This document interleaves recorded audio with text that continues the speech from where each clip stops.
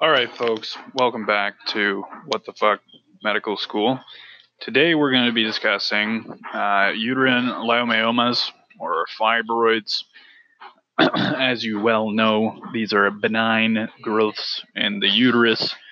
They are typically within the myometrium. They can be serosal near the surface or submucosal just underneath the endometrium. They're very common, affecting up to 30% of women of reproductive age and 70% of women older than 50. But only symptomatic, less than half the time. Risk factors for fibroids include nulliparity, that is, never having given birth, obesity, family history, and hypertension. Not sure what the mechanism there is. It's kind of interesting. As far as symptoms, you get a lady. She's 50 years old. She's perimenopausal. She comes to your office. She is chubby. She's a nun. She's never had a baby, and she complains of abnormal uterine bleeding. But of course, she's perimenopausal, so things have been funky for a little while. But the things are really heavy, abnormally long. She's saturating a ton of pads. She's bleeding during church. That gets embarrassing. And she also describes pelvic pressure and obstructive symptoms. So she may be going peeing more often and have other lower urinary tract symptoms, and as well as characteristically constipation. You have a big, honking, heavy, bulbous, fibroid-ridden uterus pressing on your colon. The poo just ain't getting through. Okay. This is sometimes associated with kind of a pelvic pain, and sometimes, not in this case, but you might get a woman coming in with infertility, and this is the cause. So, that woman that's been struggling to get pregnant, that's definitely within the differential. So you lay your lady, Mrs. Smith, down on the table, and man, she looks like she could be 12 months pregnant or 12 weeks pregnant.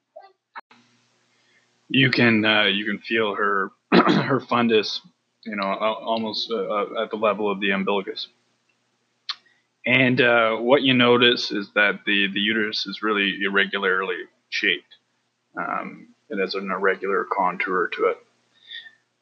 Given that Mrs. Smith is in that sort of perimenopausal age, and the bleeding that she has is not postmenopausal bleeding necessarily, you still have a low index of suspicion. So in a lady like this, you'd likely order an ultrasound, and indeed the ultrasound reports various hyperdense lesions consistent with fibroids, and the endometrium is visualized at less than 4 millimeters. Although in some cases, because of the burden of fibroids, you won't be able to visualize the endometrium well, and then we would think about biopsy, but that's a discussion for a different podcast. So why do we care? In terms of complications beyond sort of the pain and symptoms that Mrs. Smith and other ladies will present with, a complication of all this heavy bleeding is, of course, iron deficiency anemia. We spoke about infertility, and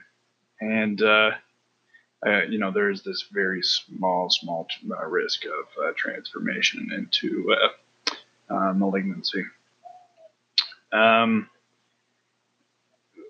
I guess I would reinforce here that we would have to rule out, it would be leiomyosarcoma if things were developing rapidly. There was a very large lesion.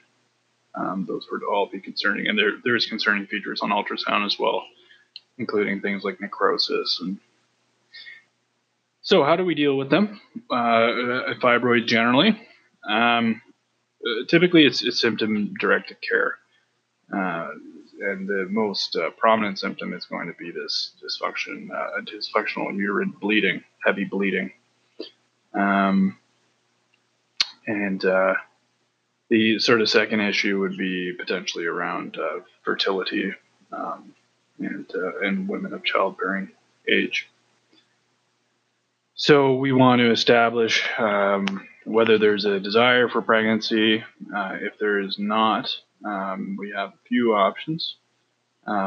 If there is a desire for pregnancy, obviously some surgical options are not available.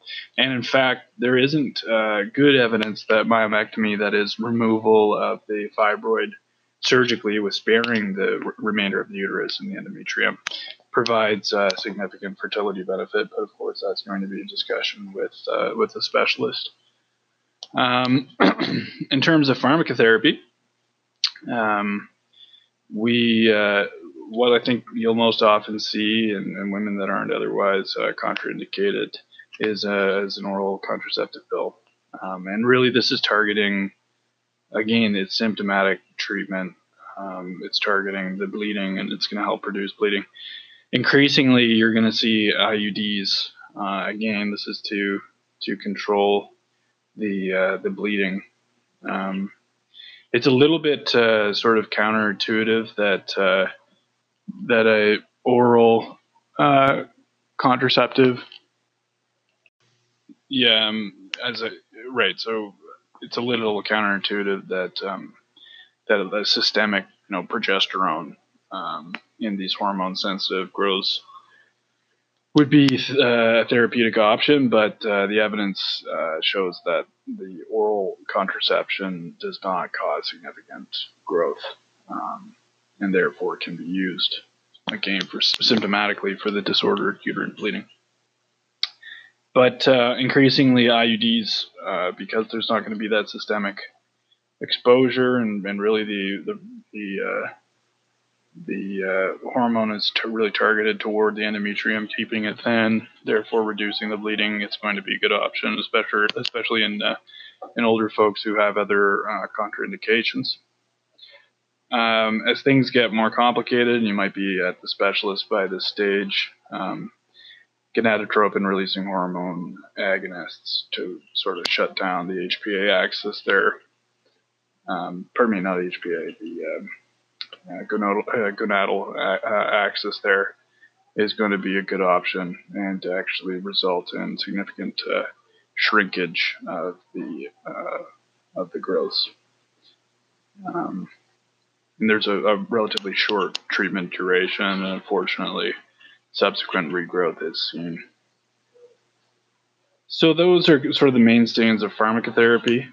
And in terms of more aggressive options, certainly there's uterine artery embolization for women that wouldn't tolerate more aggressive hysterectomy. There's myomectomy if we want to preserve the uterus, and then finally hysterectomy if super symptomatic. It's not indicated at all if you're asymptomatic. So that's sort of an outline of fibroids. I hope that this has been useful for you, and you can retain some of this high yield stuff.